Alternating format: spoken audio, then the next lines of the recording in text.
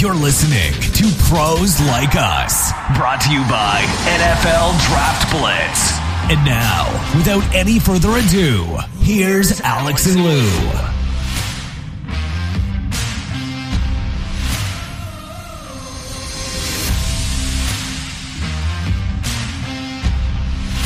That's right, gang. We are back and better than last week, we hope.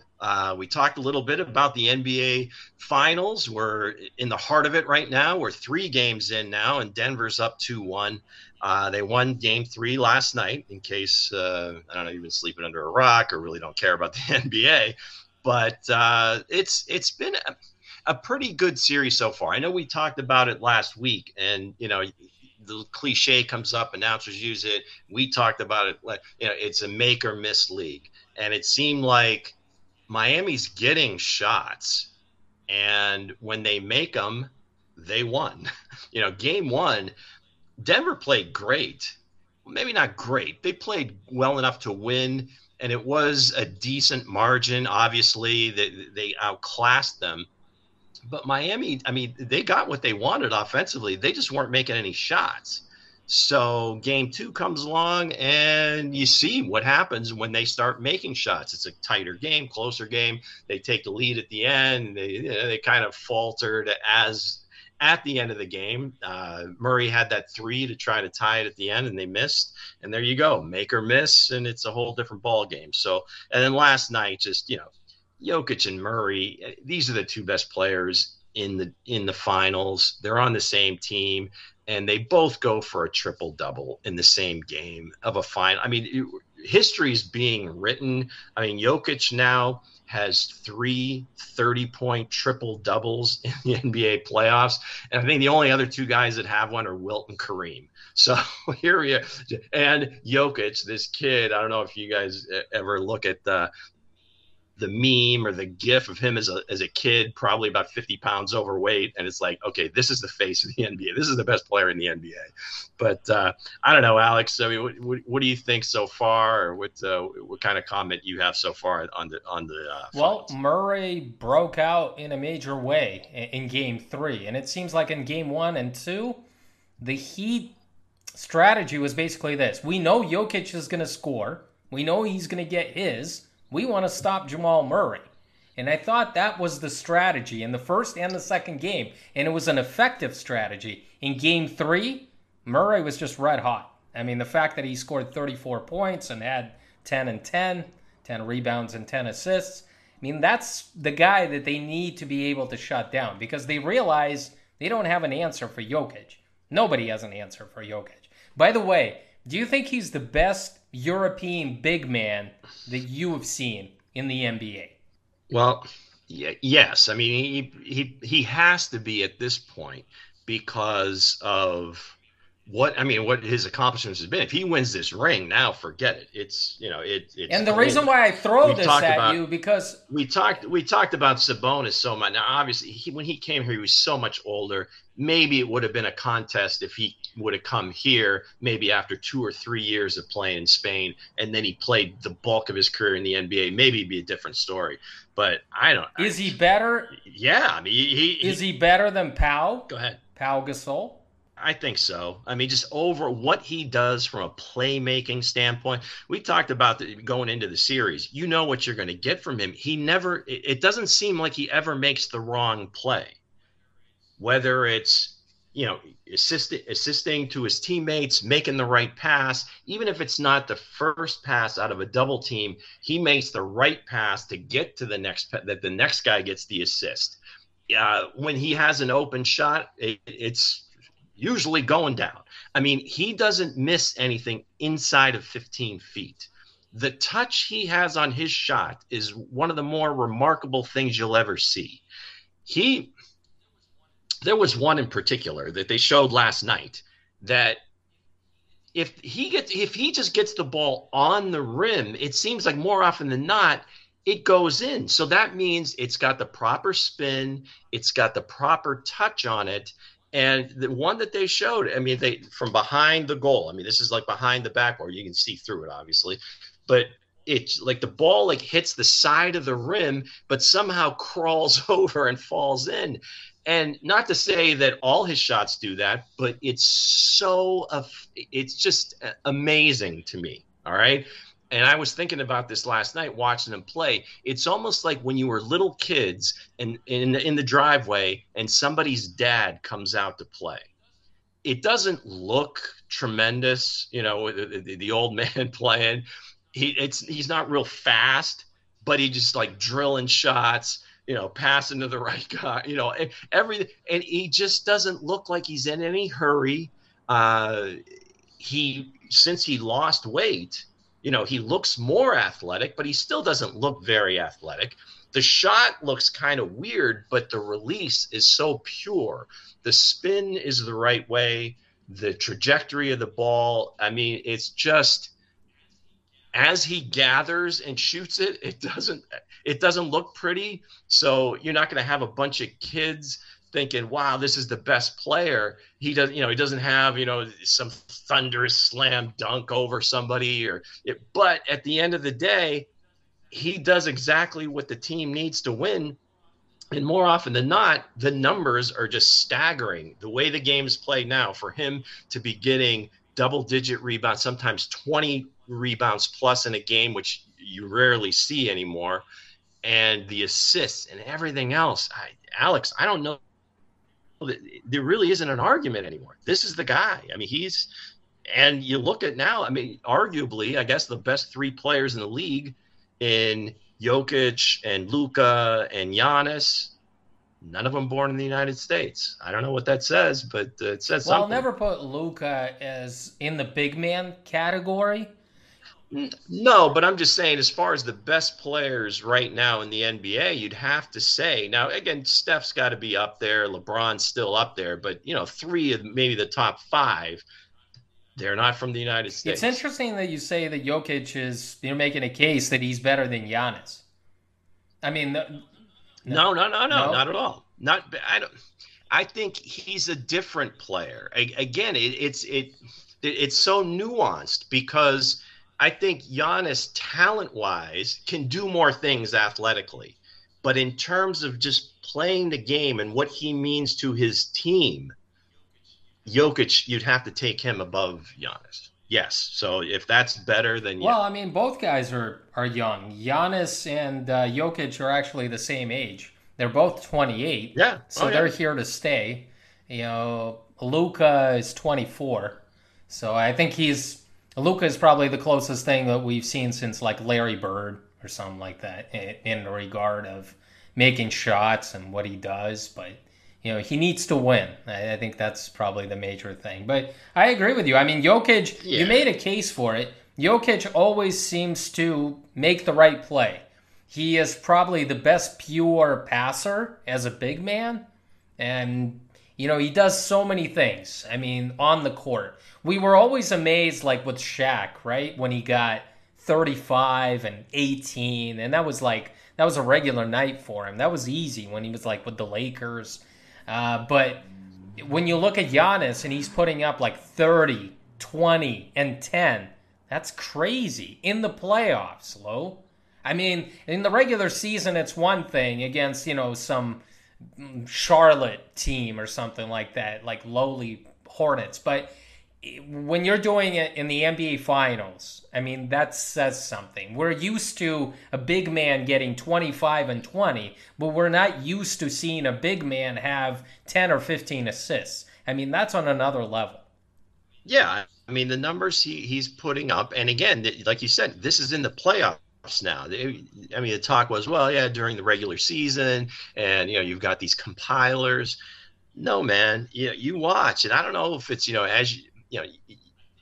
I think that the older fans probably have more of appreciation for what he does because I think, again, it's not flashy. It's not, making spectacular plays, but it's always the right play. And I would imagine if I'm sure all the NBA coaches are watching the finals. If their guards can make entry passes into the post the way he does, they would sign up for that yesterday. I mean,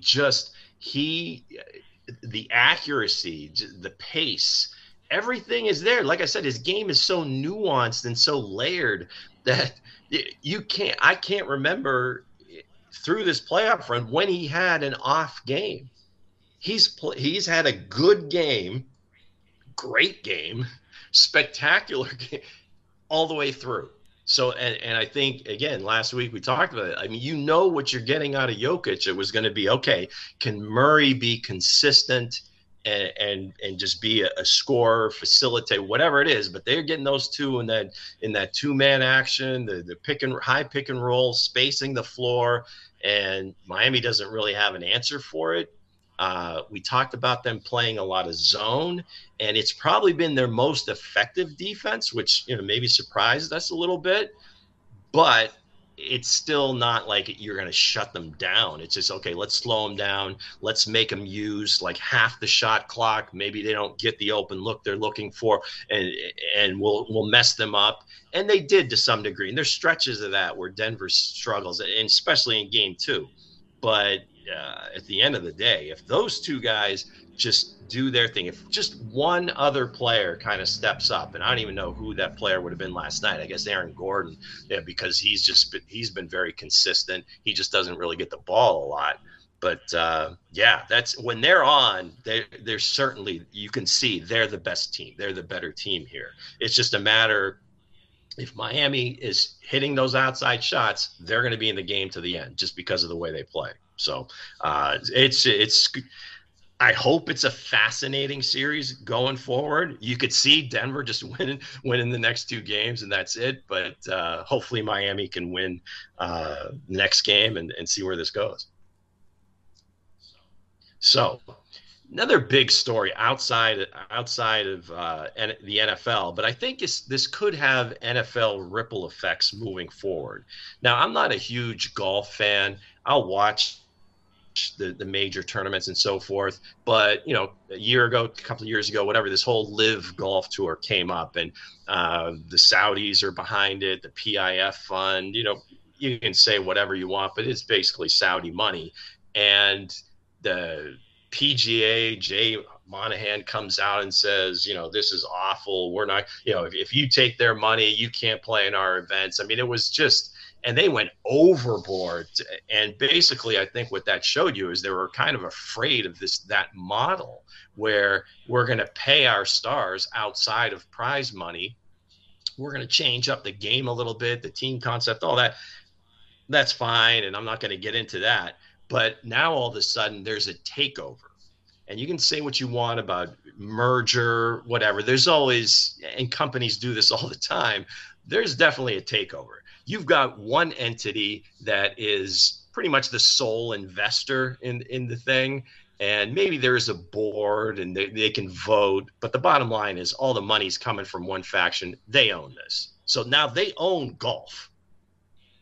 And I guess I would draw on Alex's expertise here as far as being maybe a little bit more globally cognizant, if you would, of the sporting life and the sporting teams and everything else. But it seems to me that a ton of EPL teams are owned by Middle Eastern interests. I know you pay special attention, like in the Russian leagues and some of the other Eastern European leagues. Is that the case in those areas too? Because that's really something I pay attention to. No, usually they've just invaded the English Premier League because that's where the best clubs are. They were able to more valuable properties. Absolutely, right? They're able to drive huge salaries and attract world-class players to England, and that wasn't the case like 10 years ago. 10 years ago, I would say the better leagues were Italy and Spain.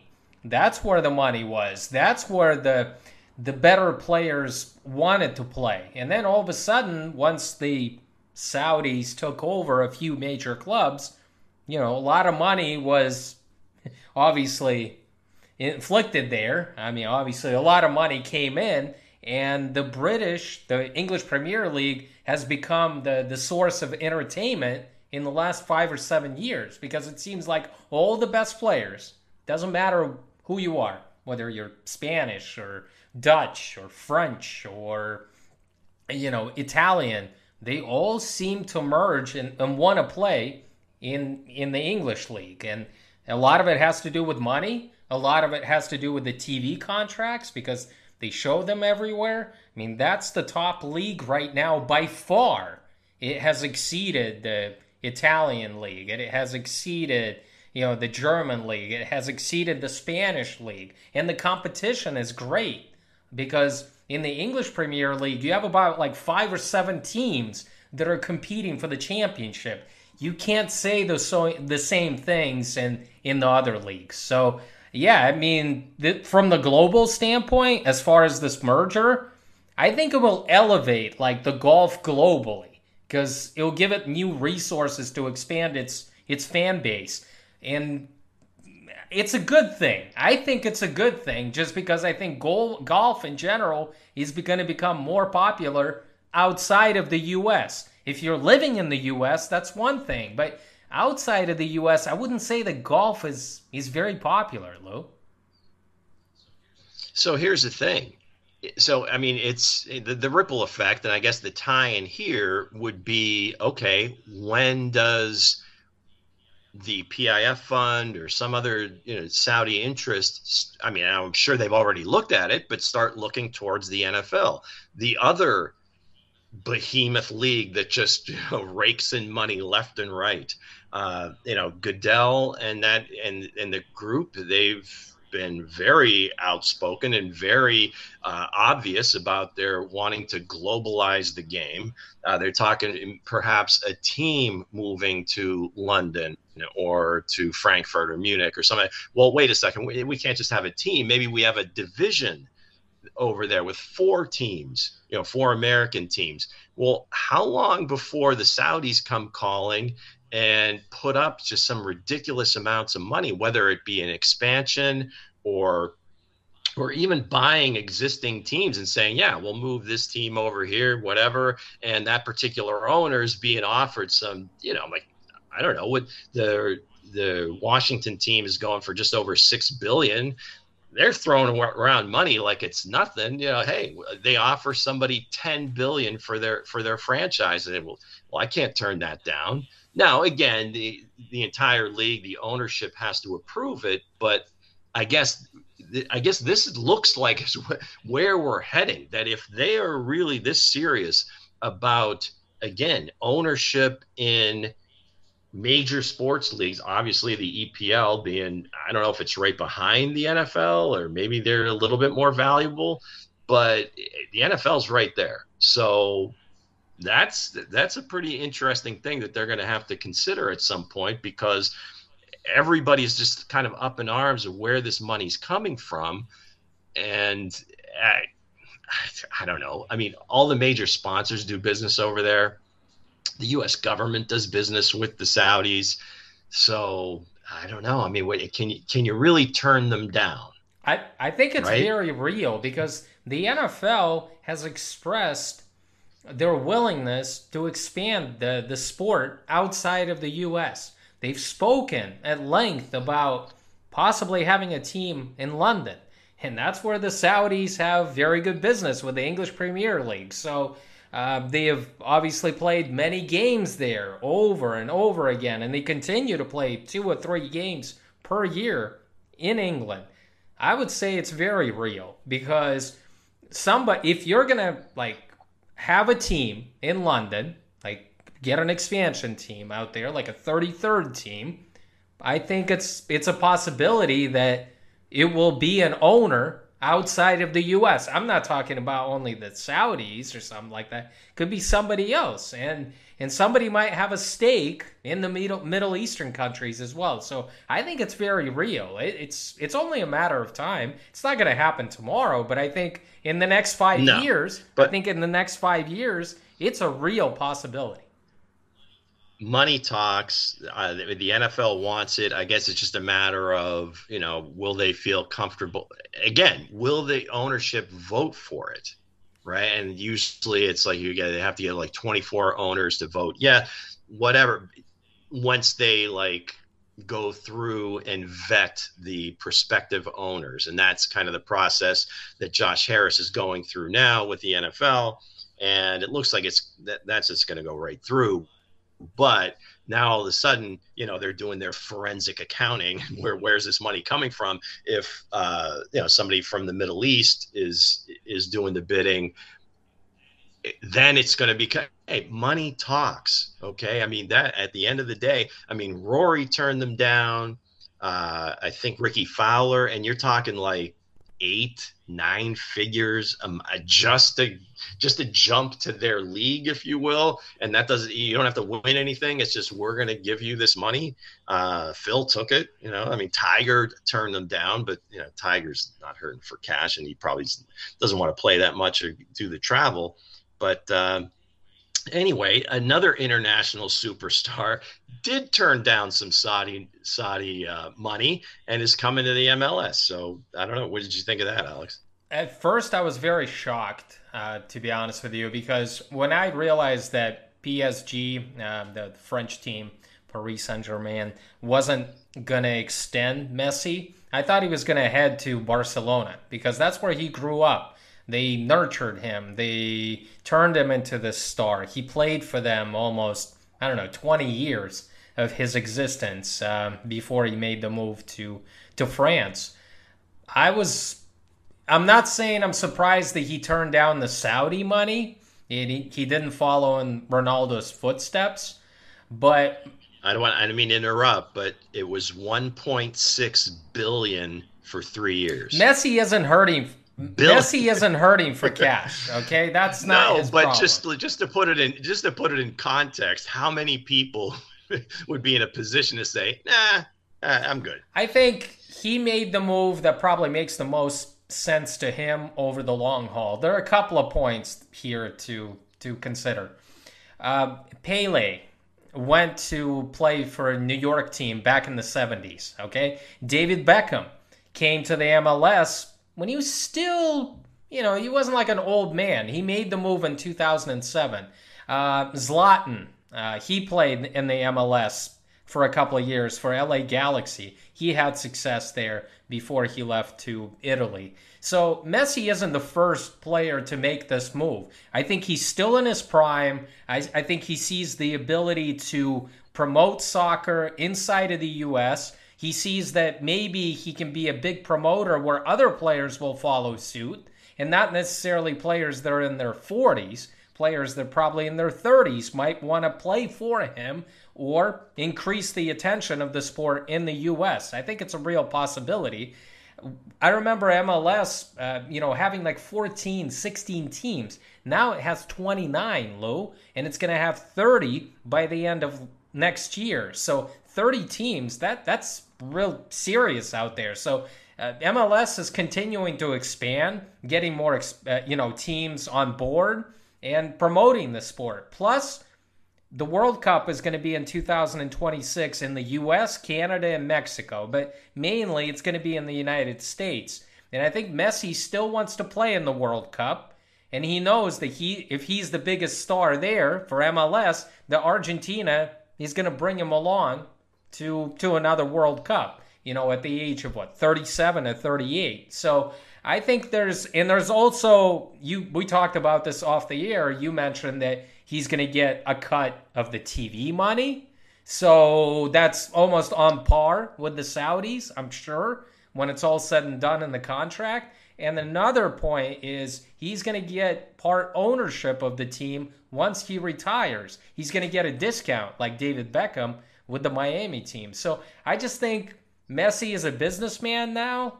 He sees this as the platform for the future because he can't play forever. So he sees MLS as a great partner for him. So I would say this is the right move for him. At first I was shocked, but now after weighing all these things, I can understand why he made this move.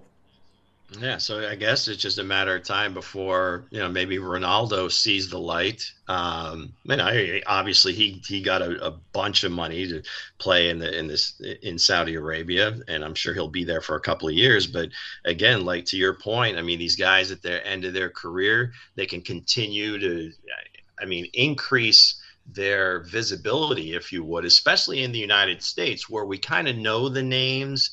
we just don't see, maybe you only pay attention during the World Cup. You don't watch them really play for their clubs. So, and then going back, you mentioned a few names, but also I think Wayne Rooney did for a short time. But again, he was nearly at the end of his career. I don't even know how many games he played. Thierry Henry, I think, played for one of the New York teams for a while. So hopefully, start getting some of these guys younger and elevate the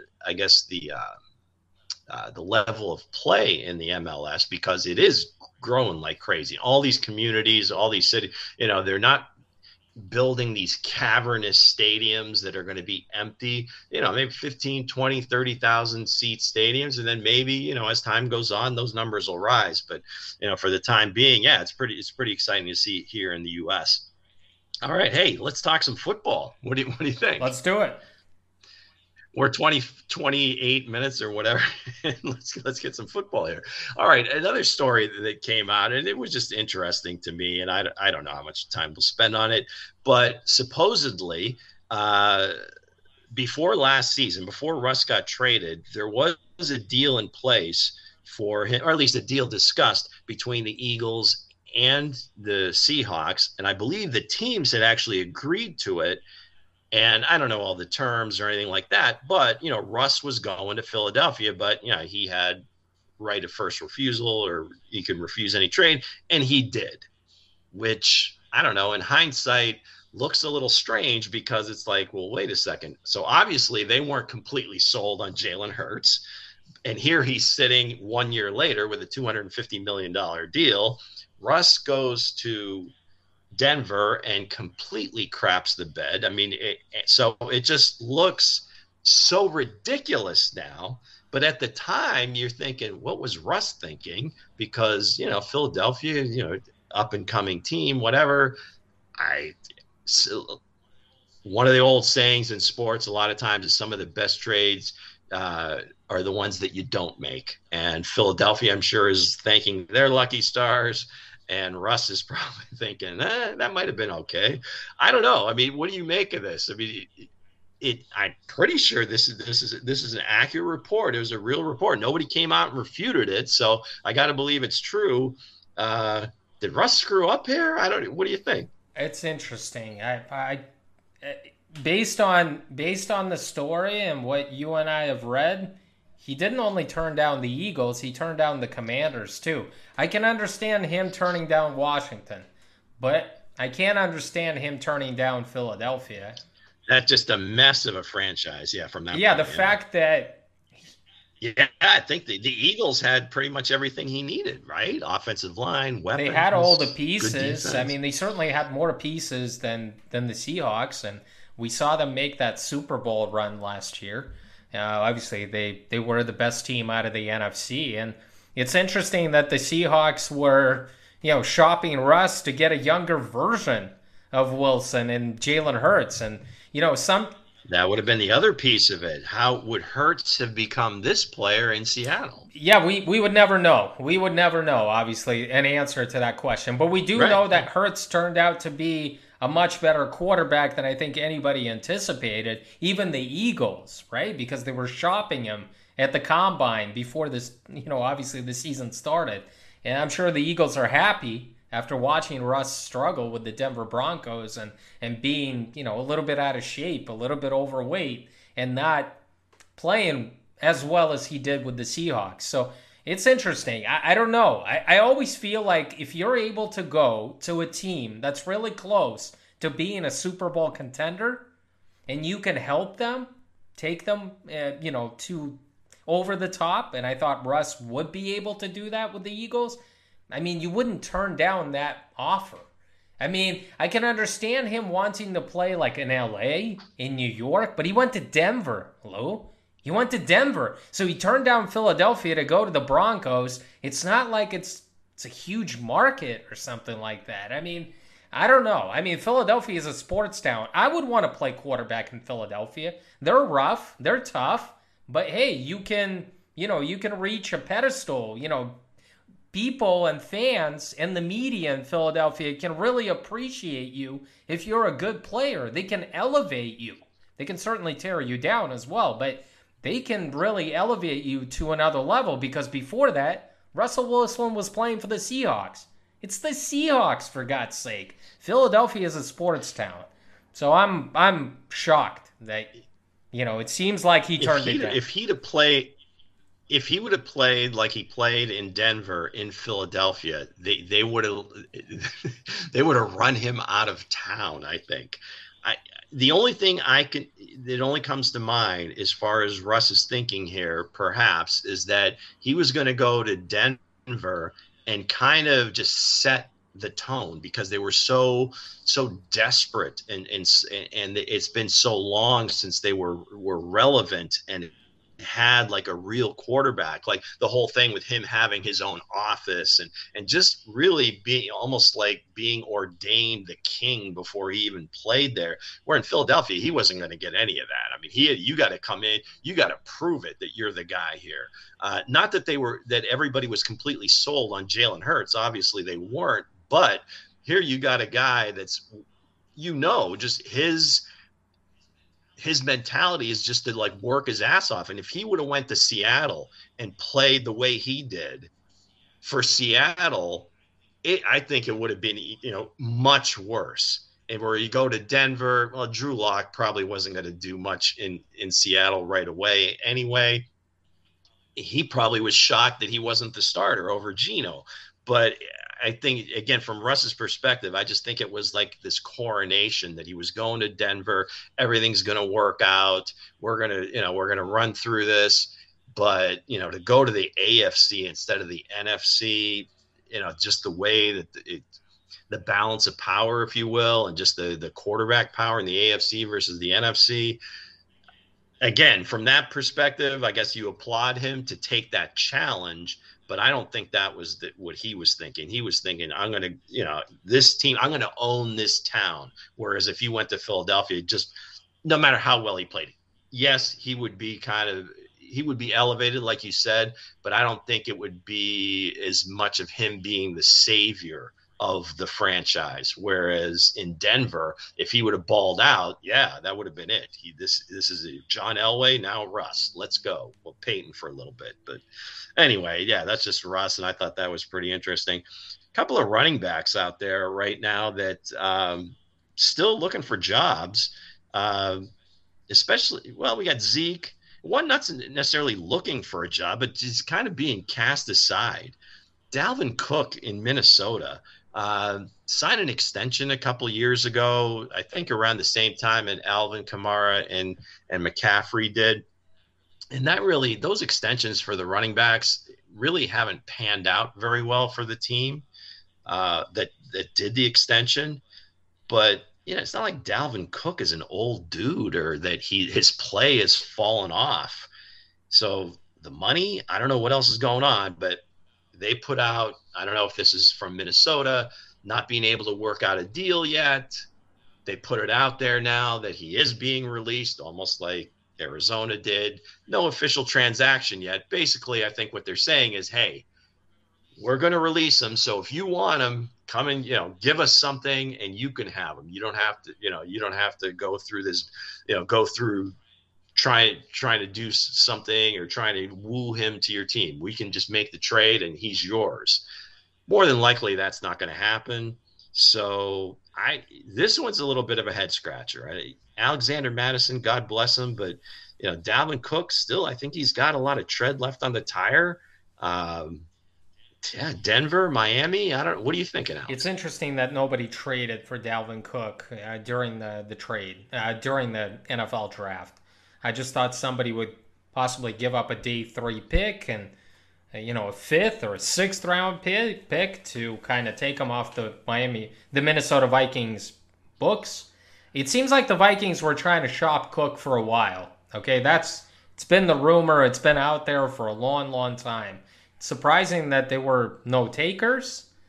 I think the two teams in the AFC East have to be interested in him. And I'm talking about the Buffalo Bills, where his younger brother is supposed to be the lead back in 2023, but I'm not sure I would be comfortable with James Cook as my lead back if I were the Buffalo Bills. I would bring in Dalvin Cook. He's a dual threat. He can help you out of the backfield as a receiver. Even, you can balance it out a little bit. He doesn't have to be the lead back and the main back. I mean, Buffalo Bills split carries anyway. Also, the Miami Dolphins. The Dolphins have Mostert, but they don't have anybody else. They are excited about that rookie out of Texas A&M, but if you can get Dalvin Cook in that offense with Mike McDaniel, I mean, you can turn him into like a Christian McCaffrey type of guy next season. They don't have to sign him for a big, to a big deal. Could be like a year, 1 year, 2 year deal. Bring him in there. He can make Miami real lethal. With Jalen Waddle, Tyreek Hill, and then you have like a healthy Dalvin Cook, and then you've got Mostert kind of around the goal line. Man, Miami Dolphins are going to be lethal if Tua can stay healthy. Yeah, and that's the bottom line. But I mean, as far as a trio with receivers and running back, I mean, you got to throw that right up there with any other trio in the league, and I would be hard pressed to find a better one. Meaning with Hill, Waddle, and then the running back Dalvin Cook. Speed wise, playmaking wise, what kind of stress you're going to put on the other team's defense and how they're going to have to play and how they're going to decide which guys they're going to slant their defense to. So but the bottom line is, like you said, Alex, that's the most important thing I think we can say is that it all depends on Tua. And a year ago, we wouldn't have been saying it. A year ago, we were saying, is he really a guy? Is he this guy that you want to build around? And I think the answer is still no, but he did show that when he is healthy, he can be very effective and, get this team in position to win games. I mean, hell, they almost won a playoff game in Buffalo, without him. And they're playing a rookie, the 5th round rookie from Kansas State. Thompson. So, right. So, I mean, it's just, you hope that all the steps that he's taken in the off season, all the steps that the team is going to take will keep him away, out of harm's way. But again, it's when you're talking about head injuries, sometimes it doesn't necessarily have to be the hardest hit or whatever. It's just if land a certain way, your head's hitting the turf, it's just not good. But in terms of the skill position, I mean, Mostert, I don't know, did they bring back Jeffrey Wilson? Yeah, they have Wilson. I mean, they have Wilson under contract, and you said they drafted Devin Achane from A&M, which again is probably I think the fastest running back coming out. Or right one top 2 or 3 for sure from the combine. So that could be very interesting for the Dolphins in that division. Now another running back that I get is a completely different situation, a little bit older, a little bit less tread left on the tire here, and maybe you're thinking not so much. Ezekiel Elliott. I think other teams have talked to him. I think he is talked to other teams about potential roles. I think the Eagles kicked the tires a little bit. The Bengals may have. At the end of the day, for my money, his best move would be to just stay right there in Dallas if they'll have him. Use him as kind of a change of pace guy from Tony Pollard if Pollard is healthy. Zeke's not going to be a 15 or 20 carry guy anymore. Maybe you give him 10 carries. Goal line, red zone a little bit, some different things that they're going to do. And I think the way McCarthy's going to call the game is you're going to see a lot more runs. So for my money, I think that's his best option. Now he's not going to be for much money, but he'll stay in Dallas. He'll still be that locker room presence, help Tony Pollard, the rest of the offense. I mean, he's a smart guy, great in pass pro, great in short yardage. So if he just wants to extend his career and keep playing, then I think Dallas is the place. I don't know. I'm going to throw a couple of other teams that I think seem like good fits where, he can get some playing time and he can get significant carries. I would say the Bucks. The Bucks have Chase Edmonds and they have Rashad White, who was a rookie last year. I think Zeke can get, goal line carries. He can help him in pass protection. He has his former running backs coach in Tampa. He was his skip Skip Pete. He was his running backs coach with the Dallas Cowboys. So that seems like a good fit. I'll also say the Chargers. The Chargers are still shopping or going to release Austin Eckler. I would say Elliott's ability in pass blocking could help Justin Herbert. And it's his former offensive coordinator with the Cowboys, Kellen Moore. So I'm just making that connection. I think the Chargers and the Bucs would be ideal fits for him because he can help you out in a number of ways. Again, Elliott is a very good pass blocking running back. And I think he can definitely help on those third downs. He can help you, in the goal line as well, get some touchdowns, get those tough yards, in third and short situations. I don't see a reunion with the Dallas Cowboys, honestly. A lot of people have been saying it. I just don't see it. Yeah, I mean, again, it depends, if you look at it, I guess, from an emotional standpoint and so forth, I could see him kind of being hurt, if you would. But from a business perspective and just still having that place in a locker room, and if he just kind of puts the emotions aside, again, to me, in my opinion, that would be his best opportunity to really not resurrect his career, but just, I guess, to extend it, if you would. All right. We talked about earlier with Jalen Hurts kind of breaking out between year 2 and year 3, looking at some younger quarterbacks that perhaps we may see a similar, not necessarily between 2 and 3, but just kind of elevating their game beyond where they've been. Who are we going to see kind of make that next step? I came up with 3 guys that I think will, and they're all kind of in different situations. Okay. I've got Justin Fields, for one, that has kind of been thrown out there. And okay, we don't have such a great offensive line. We don't have a lot of offensive weapons, but let's go out there and see what you can do. And, he ran for over 1,000 yards. Now, again, is that sustainable? Absolutely not. Do they want him doing that? I don't think so.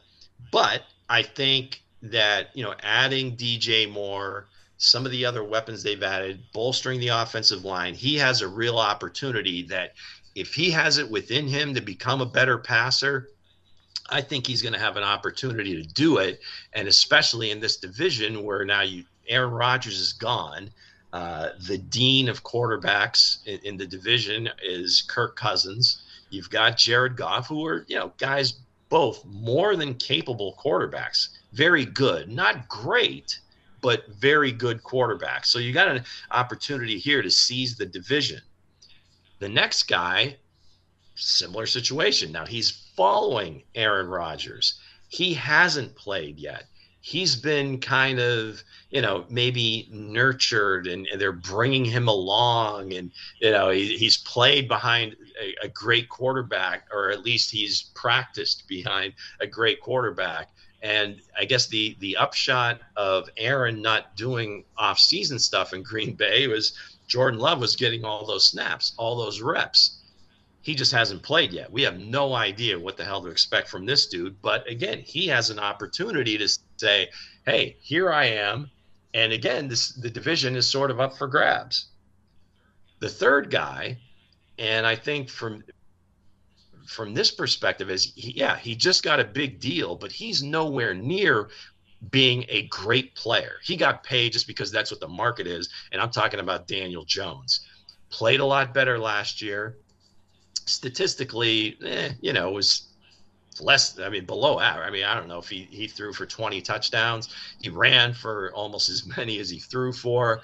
Didn't turn it over as much, but now a second year with Dable, opportunity to really bust out. They got him some more weapons.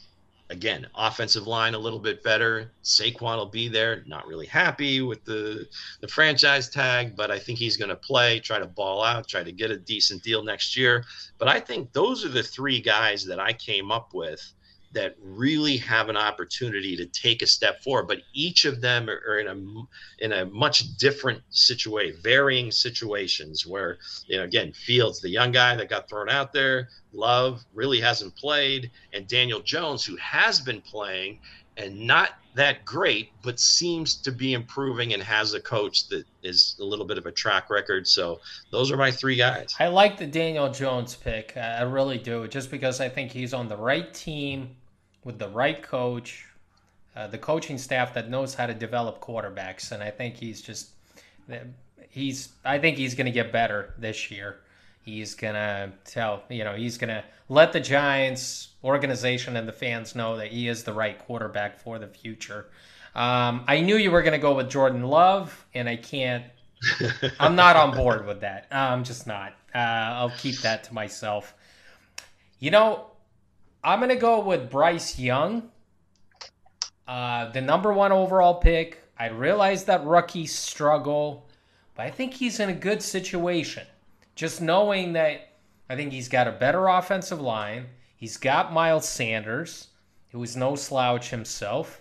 He's got a very good defense. I mean, what Carolina showed last year in the second half of the season, I think it's going to continue. And I just think Bryce Young is going to take care of the ball, spread the ball around, and will be very effective. He's not going to put up like huge numbers, but I think he's going to make good decisions and possibly win that division.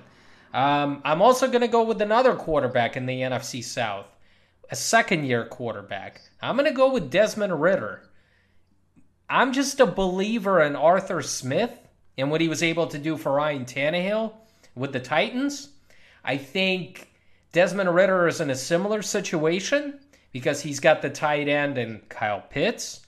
He's got Bijan Robinson as his running back. He's going to be that lead horse. Desmond Ridder doesn't have to be the guy. All he has to do is kind of take care of the ball, make good decisions, be effective on play action passes. I think he can do that. And it's the same situation like with the Giants. Dable had a positive effect on Daniel Jones. I think Arthur Smith is going to rub off some positive effect on Desmond Ridder in his second year. He is their quarterback of the future. They said that he is going to be their starting guy in 2023. I'm a believer that he's in the right situation. The Falcons' defense isn't as good as the Panthers' defense, but they've got a lot of weapons for Ridder to be successful. So I'm going with Ridder and Bryce Young, and I'm on board with Daniel Jones. I back everything that you said about him. Just don't want to repeat myself, but he was also a third quarterback on my list as well. Yeah, I mean, Jones, he's just kind of still a little bit of an enigma. I think maybe just because he's not very outspoken. Some might say, well, he really hasn't had much to talk about because of all the, I guess the negative plays that he's been responsible for more so than the positive plays or great plays that he's made for the team. But I think the Giants are in a real nice position to make a little move in this division because, Dallas is, you don't know. I mean, I don't know what McCarthy's going to do for this offense. Offense wasn't their problem. Defense, I think that's where, it could be pretty special with Gilmore coming over and so forth. But I think the Giants are well placed. I mean, if you're looking at a young team that's ascending and then to throw that guy in there that he just got the deal. And I think he's like the type of kid that the money isn't going to be like, oh, geez, I guess I've arrived. I'm the guy. I think it's going to be more of a motivator for him to really prove to everybody that the Giants were right to get him that money and that he wasn't just some guy that right place at the right time. So that's what I like about Jones's situation. The other two guys, again, it's they got to prove it. I mean, I think both of them will have every opportunity to show what they can do. They've got pieces around them. It's just really a matter, can they be consistent? Can they, make plays or give their playmakers a chance to do it? In Fields' case, because we've already seen it, a lot of times he would just rely on his legs. And I think, to stand up for him a little bit is I don't know that he really had much opportunities, or he felt more comfortable that he could make the play with his legs versus the guy at the other end of his pass, catching the ball and making a play themselves. Love, again, this just a wide open unknown, right? I mean, we just don't know. That little bit that he showed in Philadelphia when Aaron Rodgers went out, yeah, he looked really smooth, whatever. They didn't really prepare for him, so you don't know what you're going to get, but I'm going to stand behind these guys. I like your list too, Alex. I think we got maybe 5 guys total that we got to watch. I don't know, fantasy wise, if you want to throw them on your fantasy team, but certainly they'll be interesting to watch. And there is a story on ESPN today that the Carolina Panthers have elevated rookie Bryce Young to the number 1 quarterback spot. So that's in OTAs. They haven't even done. I don't know that they've had their mandatory minicamp just yet. 2 weeks, right? They've had 2 weeks to look at him. It's the voluntary offseason workouts, and it seems like he has outplayed Andy Dalton. And Frank Reich said that this is the next step. We had a couple of weeks to watch these guys, and we feel like Bryce Young is on board to become a week 1 starter. So that bodes well for the number 1 pick. Well, just from his days at Alabama, that the kid was going to come in prepared. He wasn't going to, I don't think the stage is going to be too big for him. And I think he just had, in retrospect now, he just had to prove that to them, that once he got on the field, got in the huddle, was able to, and again, it just sounds so simple, but I think a lot of those things kind of, they matter. I mean, a guy that can come in, command the huddle, that can look at these guys, spit out the play, get it in. Now, again, they're not playing against any defense. The guys are out there, but there's no hitting or anything like that. But I think just showing them that he understood the playbook, understands what they needed from him, where to go with the ball, all that stuff, he showed them. And it was just kind of we're not going to hand it to you right away, but you got to show us something. And that makes sense.